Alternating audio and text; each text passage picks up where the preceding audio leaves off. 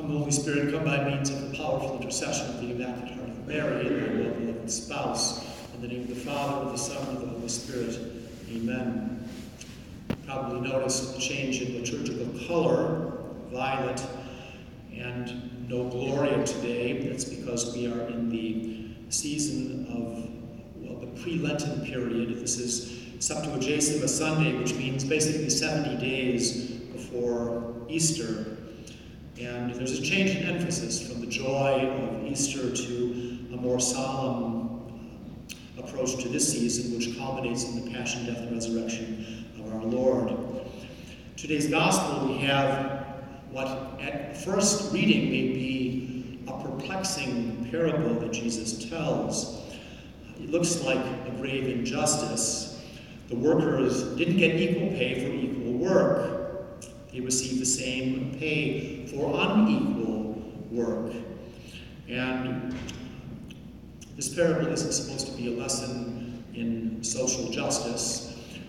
Rather, it's to direct our minds and hearts to God, who is represented by the household or the employer.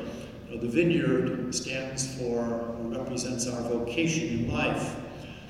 And if we really contemplate the parable, we see that there is no injustice done to the workmen. Those hired at dawn were hired agreeing for what was then a day's wage for a worker, a denarius. And at the end of the day, each one received a day's pay, a denarius for the work they did. So why complain? Well, because the first hired complained that he should get more. Why am I getting equal pay, or especially the one hired at the 11th hour, getting equal pay with me, who worked in the whole day, through the whole day's heat? And the householder says, I agree to do with my money as I see fit. Are you envious because I'm generous with my money? The employer was both just and generous, and his action was really motivated by mercy and generosity for those hired late in the day. He shows compassion for them. Why aren't you working? Because no one's hired us, even at the 11th hour. And the reaction of those first hired were, you could say, on a purely human, natural level. And we must be careful not to imitate them in complaining about how God deals with us. Avoid envy, generosity to others. God is free to do what he wants with the graces he bestows upon us, whether it's natural gifts and talents, intelligence, athletic ability, whatever, or material benefits. Some people seem to fall into lucrative employment, others, they struggle. Well, we can't be angry at God because of our lot. No, the truth is that God has been generous to each one of us. Most generous, and he sent his Son to redeem us from our sins, okay? That's the greatest gift the Father has given us. And he created us to share in that divine life of grace which Jesus merited back for us on the cross. He calls us to eternal happiness in heaven and calls us to strive for holiness, for sanctity. Actually, he rewards us in direct proportion to the holiness that we've attained here on earth. That will be our happiness in heaven. That is why we merit, by our good lives on earth, all the happiness that we will enjoy in heaven. More merit, more holiness, more eternal happiness forever in the kingdom. And if we consider Jesus, he was generosity incarnate, you could say. We see this in his parables. He changes 600 quarts of water into the best wine at Cana. He causes a miraculous catch of fish, I should say, to take place on this lake of Galilee, the Sea of Galilee, with his disciples. he multiplies a few loaves to feed 5,000. Jesus, in his miracles like this, shows his superabundant generosity. And Jesus is the generous, to an infinite degree, God-man. And he's told us to be generous in return. For example, give and it shall be given to you. Good measure, pressed down, shaken together, running over, they shall pour into your lap. For with what measure you measure, it will be measured back to you. And if we look at ourselves objectively, which isn't all that easy to do all the time, okay, we'll see that everything we have, except for our sins, those are ours, but everything else we have is a free gift from God. And if others have received more than us, then we have no reason to complain or be envious. Some have more grace than others. The Blessed Virgin Mary, filled with grace from the moment of her conception, preserved from sin. St. Joseph, next to her, filled with the most grace. Think of the apostles, St. Paul, the martyrs, the saints. They were given special graces. But all of us, every person on earth, as a matter of fact, every person created, receives sufficient grace to be saved.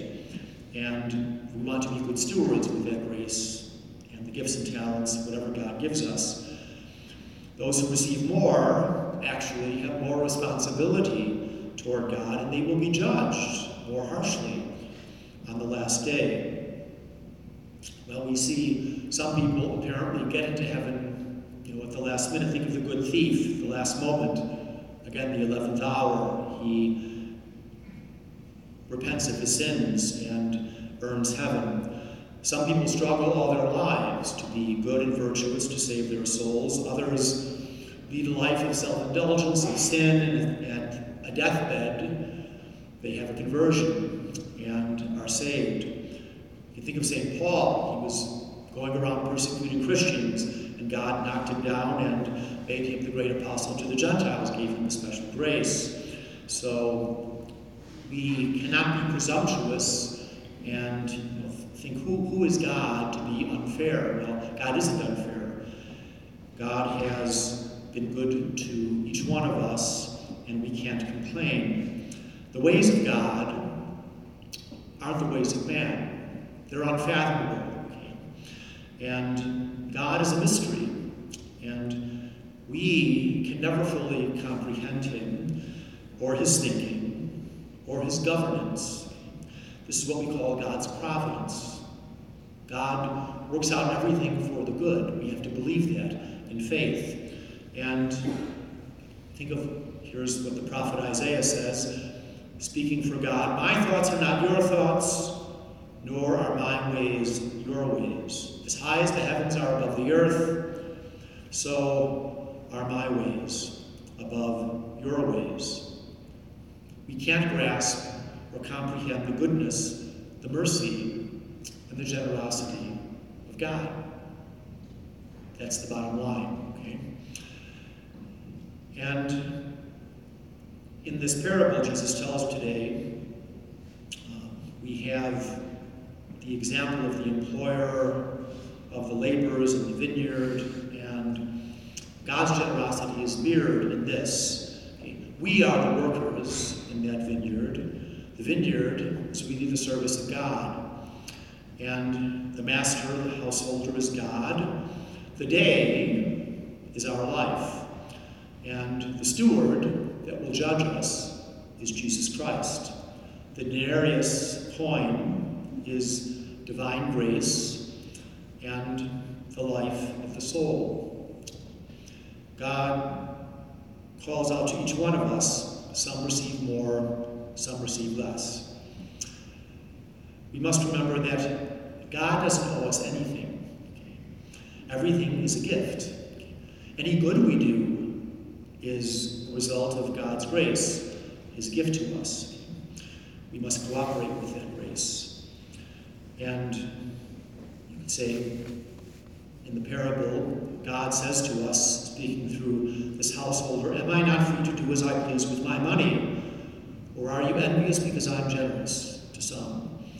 We have to be careful not to envy the good fortune of others, not to be jealous, not to delve into self-pity, poor, pitiful me, I don't have as much material goods or talents or abilities as someone else. Our response always must be thankfulness to God for all that we have received and rejoice in the good of others as well as what God gives to us. In the name of the Father, and of the Son, and of the Holy Spirit.